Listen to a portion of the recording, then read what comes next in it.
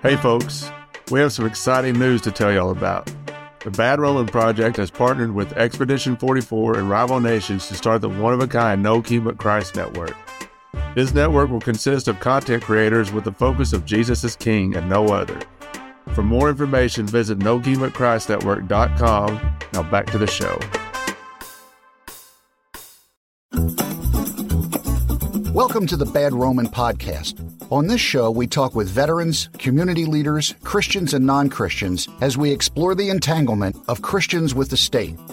The Bad Roman Project was created out of the firm belief that as Christians, we are called to follow Christ, not the state. Here is your host, Craig Hargis. Hey folks, today Shane Claiborne joins me on the show. My first time hearing Shane was on the Postcards from Babylon documentary. I started looking for more stuff from Shane because of a very important statement he made in the documentary when he said, in reference to the early church, when they said Jesus is Lord, that meant Caesar is not. And the whole time I was learning more about Shane, I began to realize that I may not be the biggest critic of Donald Trump as a Christian. And we're going to talk about Christian nationalism and compare that to how the early church behaved in regards to the state. Let's go. Right. Would rather serve God than serve Caesar, you feel me? Right. I'm just trying to live what he said. I'm just trying to live what he said. I ain't scared. I will take one to the head. Go ahead. So it's safe to say that I'm bad. So it's safe to say that I'm bad. So it's safe to say that I'm bad. Shane, how you doing, man? I'm good. Thanks for having me, brother. Yeah, it was cool. I'm happy you're here. Why don't you give us a little background to yourself, and then we'll go from there. Yeah, man, I grew up down in Tennessee. I'm a Southern boy, grew up in the Bible Belt, fell in love with Jesus. And I guess the more I fell in love with Jesus, the more contradictions I saw in myself and in the church, you know. I always like it when people tell me all the things that, you know, oh, I was such a mess. And then I met Jesus and everything came together. And I'm like, man, I was pretty together. Met Jesus. He messed me up. You know, I was. Saw Jesus saying, if you want to be the greatest, become the least. And Jesus saying, love your enemies. And, you know, so a lot of those things challenged me. Sell what you have and give it to the poor. So I kept leaning in, though. And I heard a pastor say, if we find ourselves climbing the ladder of upward mobility, we better be careful, or else on our way up, we might pass Jesus on his way down. You know, the whole story is about God joining the struggle of folks here on earth. And so I ended up going to Philly and studied sociology and studied the Bible. And while I was doing my undergrad work, that's when our community started. We had a group of homeless families, mostly mothers and children, that had moved into an old abandoned Catholic church building. And they started living there. And then they got an eviction notice from the Catholic Church. So we organized a little solidarity movement because something didn't feel right about that, you know, and they hung a banner that said, how can we worship a homeless man on Sunday and ignore one on Monday? So I've been up there for 25 years, man. Our little community, the Simple Ways on the north side of Philly, we've been building a little village. We got, you know, abandoned houses we're fixing up, community gardens, and murals that we've painted. And right now it's just incredible seeing all my friends and neighbors stepping up in the pandemic. You know, we're a coronavirus testing site. We're delivering bags to seniors. So that's my little community that is been there for a little while, man. So I live right outside of Memphis. I don't know if you've ever been on this side of Tennessee, but this is where I live right now. Originally from Texas and then moved to Arkansas, and then now I'm in Tennessee for a new job. But I don't know if you've been on the side of the state or not. Yeah, I've been out there. Good barbecue and whatnot, you know, and been to the Lorraine Hotel where Dr. King was killed. I've done a lot of stuff with folks on death row in Tennessee. So some of them are from Memphis. And yeah, that's our state though, ain't it? Well, I'm a misplaced Texan, so we're just going to, but yeah, that's my state right now. It's where I'm living at right now. I really enjoy Tennessee. This area is interesting because it seems like, and I want to get to like the east side of Tennessee at some point because it seems to be like it's a lot prettier country out that way. Well, we got the Smoky Mountains. You know, I remember my uncle when Dolly Parton was winning her award, I don't know, one of the big awards she won. He said, I remember when she used to play on the front porch. So that's my folks. And I came to just embrace a lot of what I grew up with and spit out the bones and try to, do some work around the other stuff. We still have a lot of the residue of slavery and racism. I didn't really have eyes to see some of that growing up, but my high school, Maryville High School, was the rebels. We had the Confederate flag on everything. And we, still to this day have a statue of Nathan Bedford Forrest in the Capitol, who was, the founder of the KKK. So, that's all I fell in love with God, and also the funk, was still there. Well, I mentioned to you before we started recording that when we started this project back in March of 2020, well, we started before then, but when we first started releasing episodes, our producer, she was like, just start recording stuff. We can get ahead of, the game. And especially with my work schedule, we'll be able to keep our commitments every 2 weeks to release an episode. But she told me about you back when we started, and I forgot about it. And then as time went on, then I heard about you in the postcard, or heard you in the Postcards from Babylon documentary. Yeah. And I texted her. I was like, hey, I want to get this guy on the show. He said something really important that's going to resonate with, what we talk about on this show quite a bit. And she goes, I told you about him way back in the beginning. And then like a light bulb went off. I said, oh, I remember that now. But when I mentioned her, she said on the On Being podcast with Krista Tippett. Yeah, dude. I listened to that. It's I don't know. There's several years ago. You said you've been on with her, a few more times, but I think this was back in 2007, maybe. Okay, cool. So it's been a few years back. But you mentioned in this episode, you said that you were on the Bush Quail, or you worked on the Bush Quail campaign, and you met Dan Quayle. Is that where you started getting involved with politics, or did it happen prior to that? Well, I was in high school, back then, and very passionate about my beliefs. I've always been passionate, even when I've been wrong or whatever. I've always felt to fire my bones. So back in the 1990s, back in the 1900s, we were organizing the "See You at the Poll" campaign, to keep prayer in the schools. We were organizing around abortion and slapping Bush Quail stickers on cars. So I wasn't really official. I was just passionate about all that, and I grew up with a certain framework politically that was about. We use the language pro-life, but I came to see that, a lot of us say we're pro-life, but we'd be more accurate to say we're pro-birth or anti-abortion, because we're fighting abortion, but we're kind of on the wrong side of life on a lot of the other issues. So gun violence, the death penalty, war, the environment, so many other things have become real passions of mine. And because I want to be for life, life after death as much as life before life after birth, not just life before birth. Right. And I agree with that. I used to be the same way too. That was how I started getting into politics, was because of my stance on abortion. That's the reason I started voting was because of abortion. I didn't know anything else about what was going on, but I didn't equate the two. Like, well, we shouldn't be in other countries dropping bombs on people too.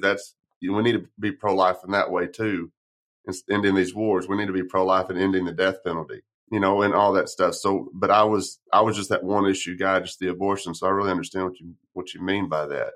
Yeah, there's a lot of folks that are connecting the dots on this stuff. For some traditions, the consistent life ethic is something that they have in their DNA. But I think for a lot of other people, we've seen these as isolated issues, to me, to be for life is to care about immigration, is to care about racial justice. It's and particularly I saw that on gun violence and the death penalty, Christians are the obstacles, right? Like we're the highest owning gun owning demographic in America. We're the biggest supporters of the death penalty. That's why I wrote my last 2 books on that. And I'm writing a book now about the consistent life ethic. Okay, cool. So after you got out of high school and being working on that campaign, where did you go from there? I mean, did you keep working on other campaigns, or you just kind of, I mean, I know where you're at now, but I mean, where's the gap, like the in between, where were you at that kind of led you to where you are now? Yeah, man.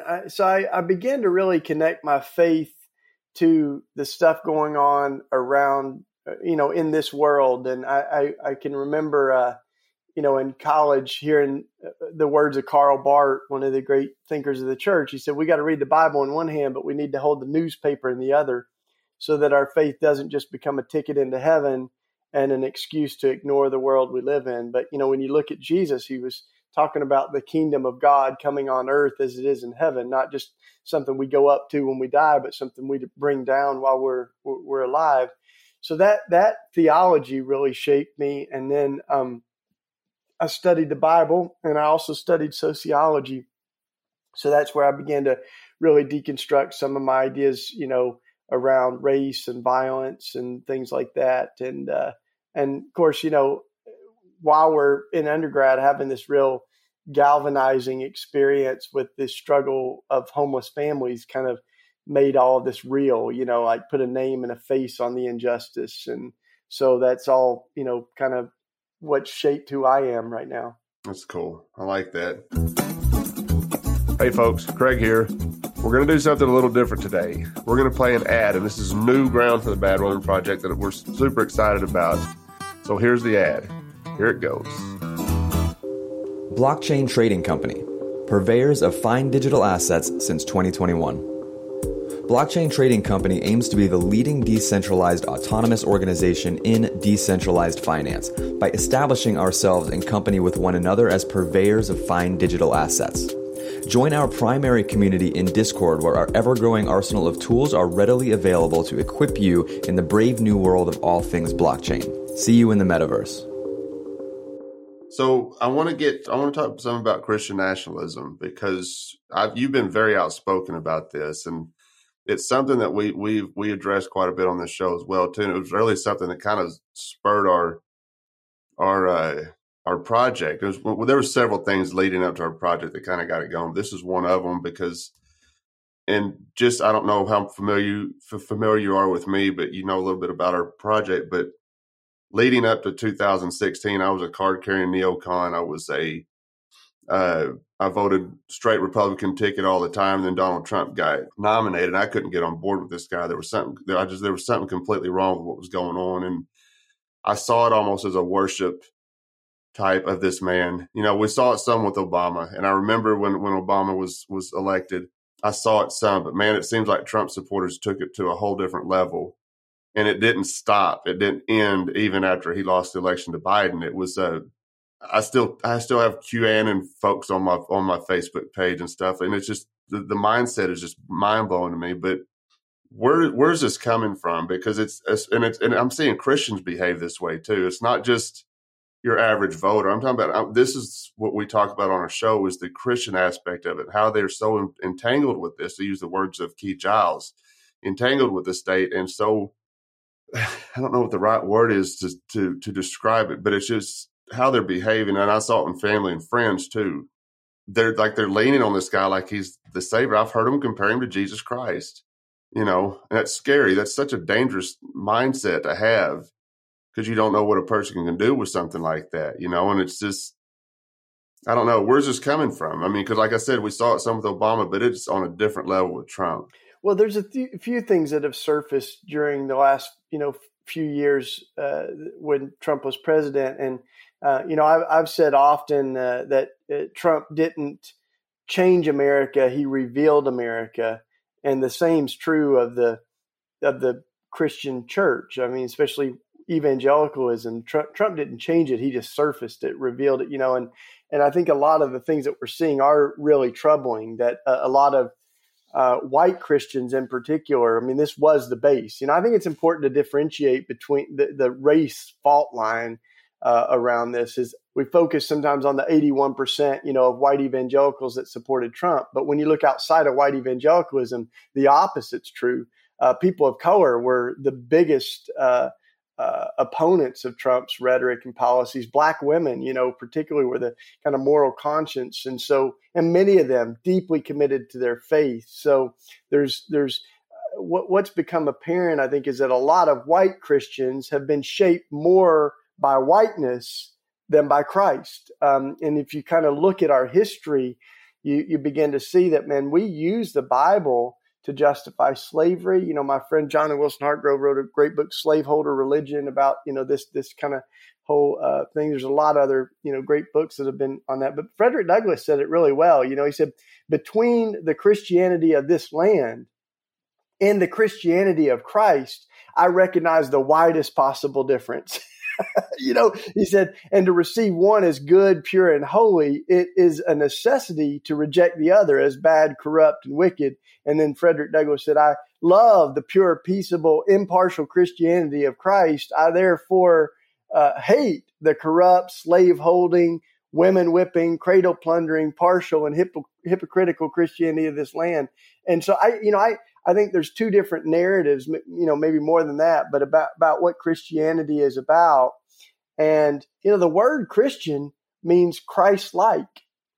But boy, you couldn't come up with a bigger antithesis, I think, of the Beatitudes than what we saw in Donald Trump. I mean, literally Jesus in the Beatitudes blesses the poor, the meek, the merciful, the pure in heart, those who mourn, the peacemakers. So, and those are the things that were just crushed and cursed by the last administration, and you read the Sermon on the Mount and you get the real sense that the gospel of Jesus looks very different from the rhetoric of Trump, the policies of Trump. So, there came a moment where a lot of Christians, I think, forfeited their moral authority. They forfeited their credibility in order for political expediency. I think, for a few seats on the Supreme Court, Judas betrayed Jesus with a kiss for a few pieces of silver. And we, a lot of evangelicals betrayed Jesus with a kiss for a couple seats on the Supreme Court. But, it's done tremendous damage. And I think, the litmus test for everything for those of us that are Christians is, does it look like Jesus? Does it sound like Jesus? Does it pass the sniff test? Is this Christ-like? And, when it comes to some of these issues like immigration, I mean, welcoming the stranger, that's not a Republican thing or a Democrat thing. That's a Jesus thing. Jesus said, when you welcome the stranger, you welcome me. When you don't welcome the stranger, you don't welcome me. So I think we've got to allow the imagination, the things that Jesus said to shape who we are. And a lot of times it's been more Fox News or a political party that's shaping our imagination than the gospel. Yeah, that was one of my frustrations leading up to the election, because it wasn't so much politics are ugly anyway. I don't care what side you're on, Democrat, Republican. It's nasty. They're mean to each other constantly, and they talk trash about each other constantly. But it was and I don't know if I was just naive to it prior to 2016, or if I wasn't noticing, or if it was just on a different level. But leading up to 2016, and how Christians were just falling all over themselves for Donald Trump. And it was, like I said, this is, to me, I try to separate like the Christian and non-Christian when it comes to politics, because Christians aren't supposed to be entangled with that stuff anyway. But when they get entangled with it and they're getting involved with somebody that you can see clearly is not Christ-like and how he's behaving, how he's treating. You brought up immigration. Immigration's another thing. I've heard some ugly words come out of people's mouths that they'd love to go down to the border and get ready to shoot people trying to cross the border. And these are Christians speaking, because they think they're defending their country that way. But it's like you said, as Jesus, that we're supposed to bring those strangers in and feed them and clothe them. And I used to be on that side. Now, I never went to the extreme to, I'm going to go down to the border and start waiting to pop them off as soon as they cross the border. That wasn't my idea, but I was against them coming across the border because that was just how I believed. But learning more about how Christ would have treated a stranger compared to how Donald Trump is treating a stranger, that's when I never understood how Christians were falling all over themselves. And like you said, Supreme Court picks. I heard that nonsense quite a bit too. Yeah, well, it's this infatuation with power, right? And I also think that it's important that Donald Trump didn't come out of nowhere, and he's gone now, but the conditions that led to Donald Trump, we still have to reckon with. Like he didn't come out of left field. This has been building. And, so it's really important that, as we think about the conditions that led up to Donald Trump, I mean, our country is changing. The demographics are changing. People talk about replacement. White folks are being replaced. There's this grappling for power. White folks that have kind of held the reins of power, I think, are seeing Congress change. They're seeing our country change. And there's this fear and fragility, anxiety, this nostalgia of how things used to be. And so that take America back, that when people say make America great again, many of them are saying make America white again. And they're very explicit about that, as you know. So I think there's kind of this, it needs to be said that on the back of the first black president, as the Black Lives Matter movement sweeping our country, you see this white lash, this backlash. And that's happened, throughout history. Whenever black folks have made progress, there's this uprising of, white power against that, to push that back. So, and I think really at war in a lot of this is what the scripture says, perfect love casteth out fear. And I think fear and love are like opposing magnets, and they can't occupy the same space. Fear doesn't make much room for love, and love doesn't make much room for fear. So we really are at a crossroads where we've got to choose. And the question for me is kind of, what would America look like if love rather than fear were compelling our policies and shaping our minds on a lot of these things? Because whether it's guns or immigration, I think a lot of what's motivating us is fear rather than love. And part of why I am concerned about politics is because I think loving our neighbor as ourselves requires caring about the policies that affect their lives. We can't just ignore the things that either can allow someone to flourish or really squash their possibilities. Right. And you're familiar with Braxton Cavey, right? Yeah, he's a great friend of mine. Yeah. All right, awesome. So I've had him on, well, we published one episode with him, and in that first one, and I've recorded with him again, but he said, as Christians, the state's going to do state stuff. Don't worry about what the state's doing. He said, but as Christians, we're going to have very strong opinions about what the state's doing. He said, but it's not my thing. It's a thing, but it's not my thing. And when he said that to me, it's something stuck in the back of my head constantly with all this. Like, even as anarchists, we have very strong opinions about the state, but it's not something we're going to participate in as far as trying to advance the state. So I try to say that to everybody that I come across with, especially Christians, it's a thing, but it's not our thing. We belong to a whole different kingdom that's not of this world, and Jesus didn't use political power to try to advance his message. And so that's the way I think we should behave and judging how the early church. I can't imagine if somebody like Tertullian or Origen or Polycarp walked into a Southern Baptist church today, what they would see and how they would react to. They wouldn't recognize it as a church, I don't think. This is what I would say on that is I think that we, as Jesus said, we're to be as shrewd as serpents and as innocent as doves. And I think that the way that we engage politics is challenging because the big temptation in political engagement is to misplace your hope, right? And to put it in a person or a party that this person's going to change everything, and people did that. Some folks were vulnerable to that with Obama. I can remember when the pictures came up and they had the word hope under Obama's picture, and for Christians, we say like, no, the old hymn is our hope is built on nothing less than Jesus' blood and righteousness. All other ground is sinking sand. My hope is not in the donkey of the Democrats or the, elephant of the Republicans. My hope's in the Lamb of God. That's what the early Christians were saying when they said, Jesus is Lord, as Caesar is not.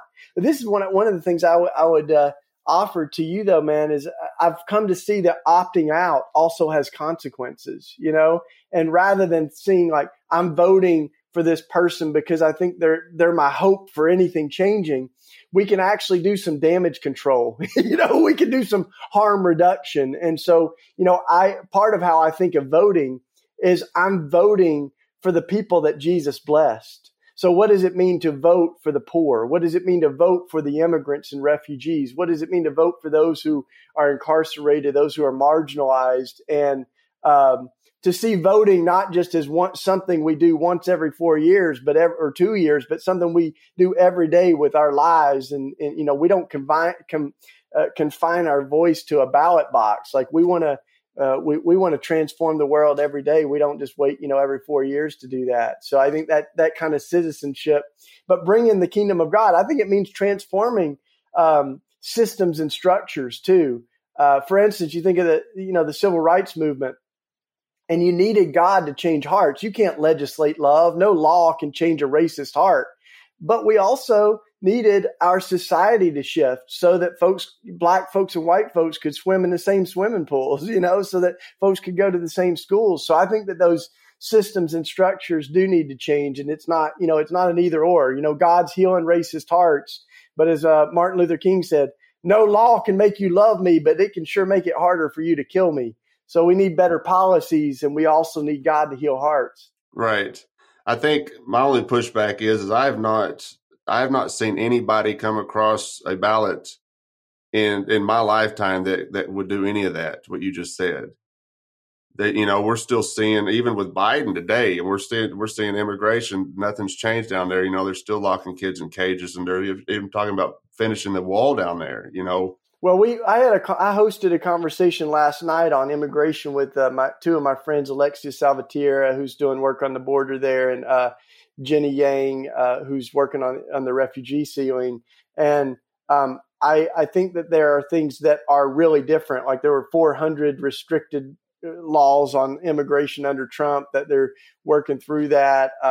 I'm very disappointed with the pace at which it's going. I think that we're looking to have the least amount of refugees and asylum seekers that we've had under any modern president under Biden. So all that's problematic. He raised the war budget. I mean, these are. So I'm not partisan for sure, but I do think that there are things that we can shift and make happen now. And like I've been working closely on the death penalty. And sometimes the death penalty comes down to one person or two people, like in the state of Tennessee, right? The governor is still using the electric chair and then tweeting Bible verses like that. To me, that's a problem, right? But the governor has the power of life and death. So one of the ways of thinking about who we vote for governor can be like, I'm voting to abolish the death penalty. It's not the only thing that I'm voting for, but the governor certainly has a major play in that. Yeah, but like I think that we want to use everything at our that we can to try to do that harm reduction, to harness the principalities and powers. So we sure saw some of the worst principalities and powers unleashed in our country under Donald Trump. And I remember when he got elected, the kids in my neighborhood, my wife was teaching elementary school, and she asked some of the kids, "What do you think about this?" And the kids in our neighborhood said, "Are we going to become slaves again?" One of them said, "Am I going to have to go back to Puerto Rico with my family?" Another one said, "Is my Muslim friend going to be able to stay in this country?" Those were the things that they're hearing. These are like 11-year-old kids, So I think that those in power can, they can do tremendous damage, and it's our job to advocate for those that get squashed. Yeah, I just take it a different route and not work through the state. I mean, I from what my understanding with the Christians, they always worked on the fringes of society instead of trying to work within the structure of political power. Oh, brother, I'm not. I don't think this is an either or. Just as I don't believe that people. I don't think Christians exist in 100% Christian or 100% non-Christian. I think there's folks that say they're Christian that seem to be looking less and less like Jesus, and there's other folks that have rejected a version of Christianity that seem to love Jesus a lot. And I think the same, with politics is that I'm very passionate about being nonpartisan. Well, I love what I've seen some of your videos when you're out, especially with the death penalty is concerned, when you're out there and you're protesting this stuff. And I think we should be protesting this stuff every day. don't get me wrong. I'm not saying I'm sitting back not doing anything. I'm just what people working on this project, because I think what we're doing with this project, we're reaching people with it, trying to get them to understand where we're supposed to be as Christians. We start with the Christians, and everything kind of comes together, in my opinion. Yeah, and I look at what's happening in Georgia, and I think things are.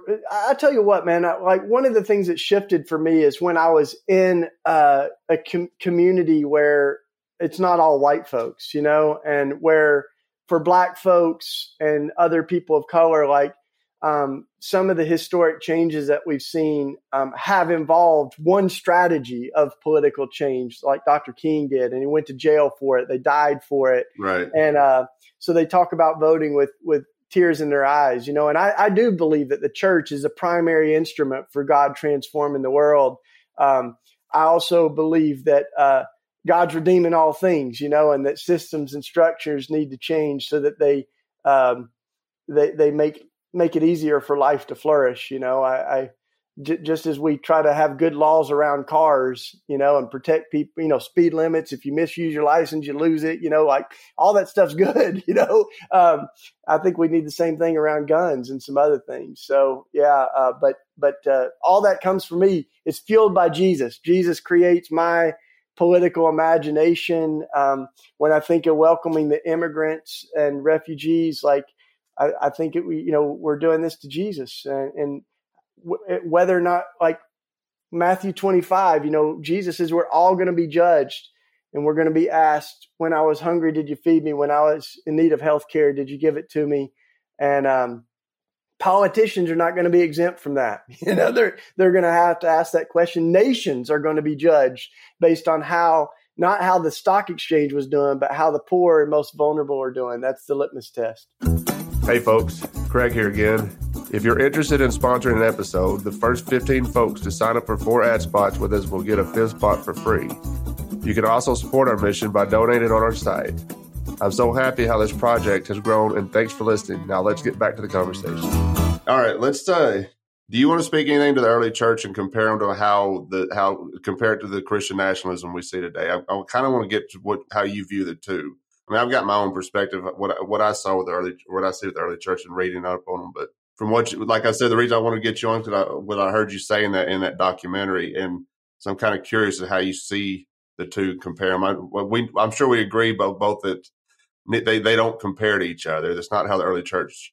But I'm really kind of curious of how you see the early church as far as nationalism is concerned. And I'm talking about prior to Constantine. This when I say early church, I'm talking about like the first 400 years prior to Constantine.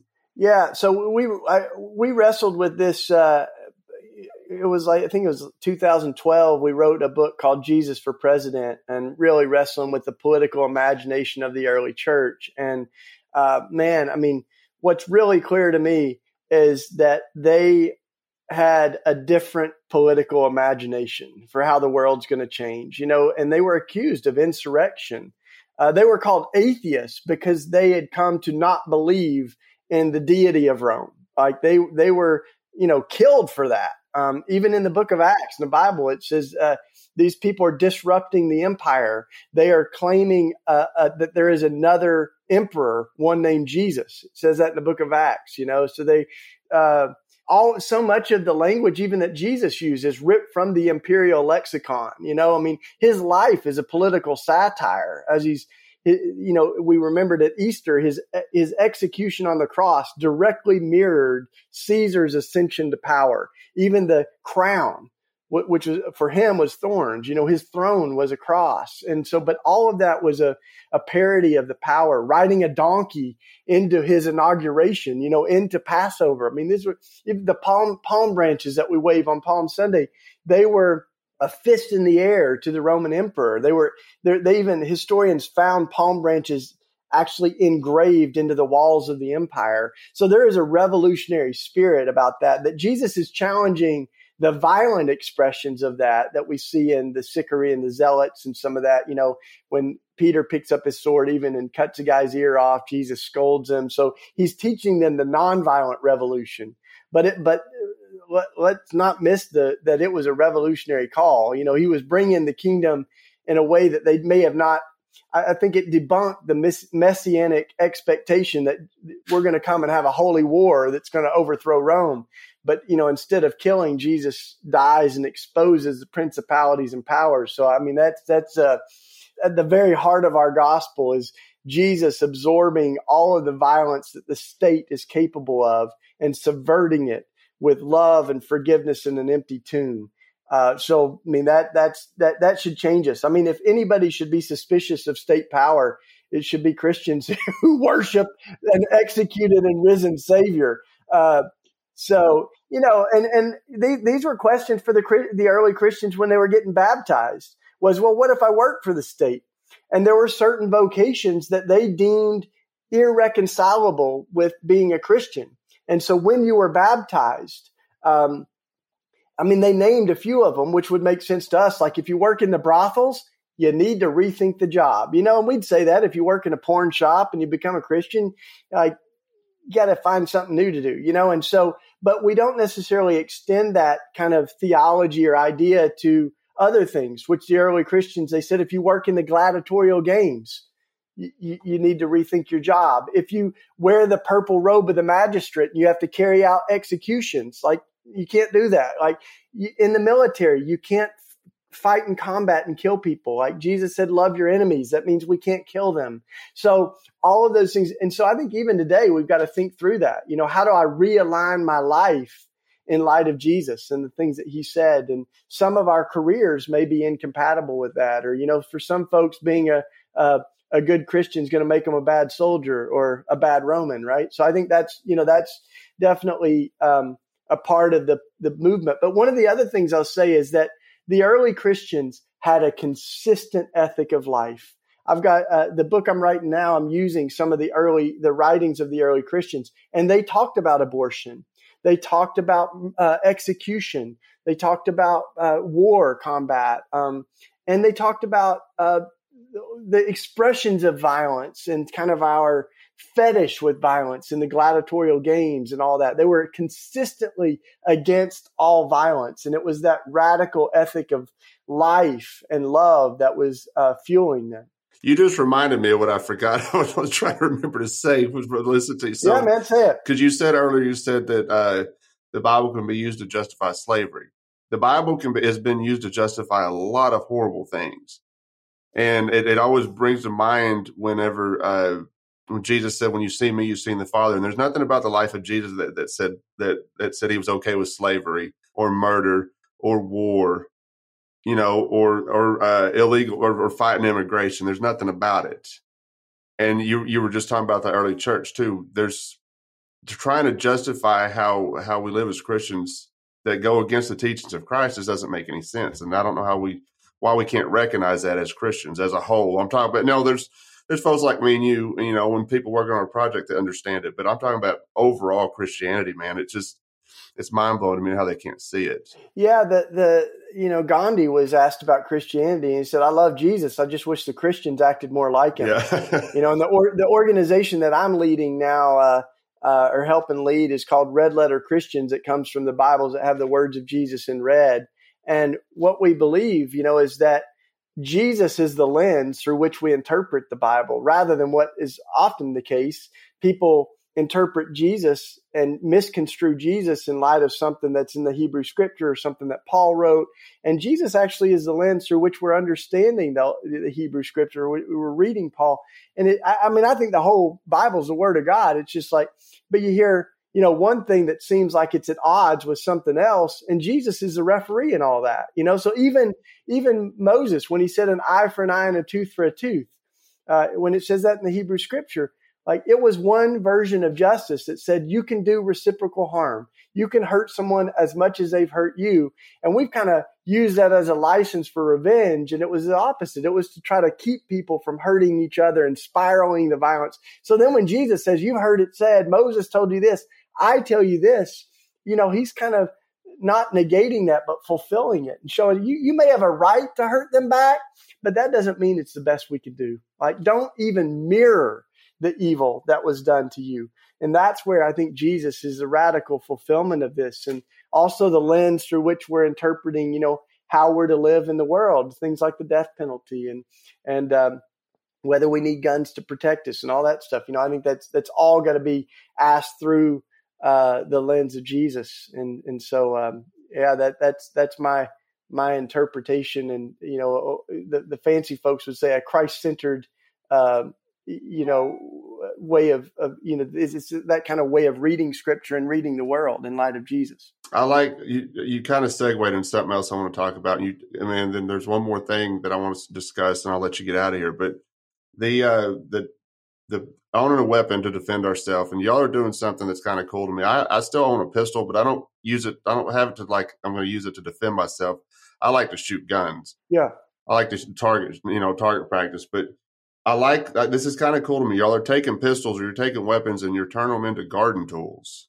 Yeah, so we've been inspired by the prophets. Mike and Isaiah talk about beating swords into plows and spears into pruning hooks. And we don't have a lot of swords in America, but we got, more guns than people. And so we invited people, just if you want to donate guns. And we started about 10 years ago transforming guns into garden tools. And I know most of you people are listening, not watching, but we got these shovels like this one, and we even make the wood handles out of the gun stock. And I've been making the crosses, because that's cool. We always say the cross and the gun give you these two different versions of power. One says I'm willing to kill, and the other says I'm willing to die. So I love to transform a barrel of a gun into a cross. And well, I was really kind of curious what something would look like. I'm glad you showed me that, because I didn't know. I know what pistol I have, and I was like, how could he turn something like that into a shovel? Because it does to me. So. Yeah, well, some of these we make these little hearts too. Some of these are made out of pistol barrels that we slice up and make them into earrings or necklaces. But I mean, also it's not just the symbolism, but part of why we started doing this is because we knew so many people were impacted by gun violence, and we wanted to amplify those stories. So almost all of these gun transformations, we have people that have lost their loved ones to suicide or homicide and mass shootings. And, that proximity makes all the difference. And there's people that say, well, this is not a gun problem, it's a heart problem. And that's where I would go back and say, it's both. God heals hearts and people change laws. And I think we need both. We really need to address the heart issue, but we also need to have things like, man, we don't have grenades on our streets. We don't need weapons that are that are designed to kill as many people as possible, as quickly as possible. You don't need an AR-15 to shoot a deer, So I think that those are like the kind of things that Christians, as we're shaped by the imagination of Jesus, it should cause us to care about protecting life. And, a lot of times in America, we've been better at protecting guns than people. It reminds me of something especially when you go back to like the American Revolution, they were like, I've had so many Christians tell me, well, they were being guided by Christ and the words of Christ. It's like, no, they weren't. And there was a time when I would have believed that. But if we were going to be honest about it, if they're being guided by the words of Christ, they would have never took up arms against England. Well, it's almost impossible to imagine America without guns. I mean, how do you build a country on stolen land with stolen labor without those kinds of weapons, And so, it's all bound up together. These are some of our original sins that go all the way back to Cain and Abel, as a brother killing a brother. And God said the blood cried out to God from the ground, like that. And I think that this violence that we continue to do, God feels it, God knows it. And so should we. All right, one last thing. I want you to tell me a little bit about the Simple Way. You mentioned Red Letter Christians. I love what you guys are doing with that. But the Simple Way, when I first heard about it, and I don't know a lot about it, I know just enough to it almost sounds like it's something when we try to describe what a voluntary society would look like when we're interacting with each other peacefully without any kind of state intervention. And I don't know if that's what y'all are doing with the Simple Way, but I'm kind of curious what an intentional community looks like. Yeah, man, we were really inspired by the early church, in the book of Acts, where it says they, when the Holy Spirit fell on them, they shared everything in common. None of them claimed any of their possessions were their own. And it says there were no needy persons among them. The offerings were put at the feet of the apostles and shared. So this idea really caught us, and we got a house. Some of my college friends and I, we pulled our money together and bought a house, and now we've fixed up about a dozen abandoned properties, been building a little village and got, community gardens and all kinds of things that we're doing in the neighborhood. And in one sense, there's another community, Koinonia Farm down in Georgia, where Clarence Jordan, the founder there, he said, our communities are demonstration plots for the kingdom. We want to give people a little glimpse of the kingdom, and a taste of heaven on earth. So that's what we're aspiring to do. We don't always live up to that, but that's what we're trying to figure out. What does God's dream look like on our block, in our city? And God's dream's not for last year in the pandemic, 500 lives were lost in Philadelphia to gun violence, 41,000 across the country. I mean, over 100 a day. And that's not God's dream, So how can we? So we're doing the work of hospitality. We've got a recovery community that's helping folks with addiction. We've got kind of hitting it on all fronts, and particularly with gun violence, man. We just saw too many people killed in our neighborhood. And I really resonated with Martin Luther King's words. And he said, we're all called to be the good Samaritan and lift our neighbor out of the ditch. But after you lift so many people out of the ditch, you start to say, maybe we need to rethink the whole road to Jericho, and do something about what's landing people in the ditch to begin with. So that's where, some of our kind of political change that we hope for and advocate for comes out of that place, and that proximity to the struggle. And so we're working on immigration, we're working on gun violence, ending the death penalty. All these things are really intersectional, and that's why one of my friends, Alexia Salvatierra, she says, privilege is being able to to choose what issues you care about and what issues you don't care about, And I think in some ways too, like whether we vote or not, sometimes our privilege affects that, like if we, there are a lot of folks that suffer from the way that we engage or choose not to engage on some of these issues. So that's why I think we got to keep coming back to Jesus and keep coming back to the folks whose lives are most vulnerable based on like government policies, and say, we are with them. If you hurt them, you hurt Jesus, and we're with them. Good stuff, man. So are these communities, are they in Pennsylvania? And you mentioned one in Georgia. Or is that like an offshoot of what y'all are doing in Pennsylvania, or is it?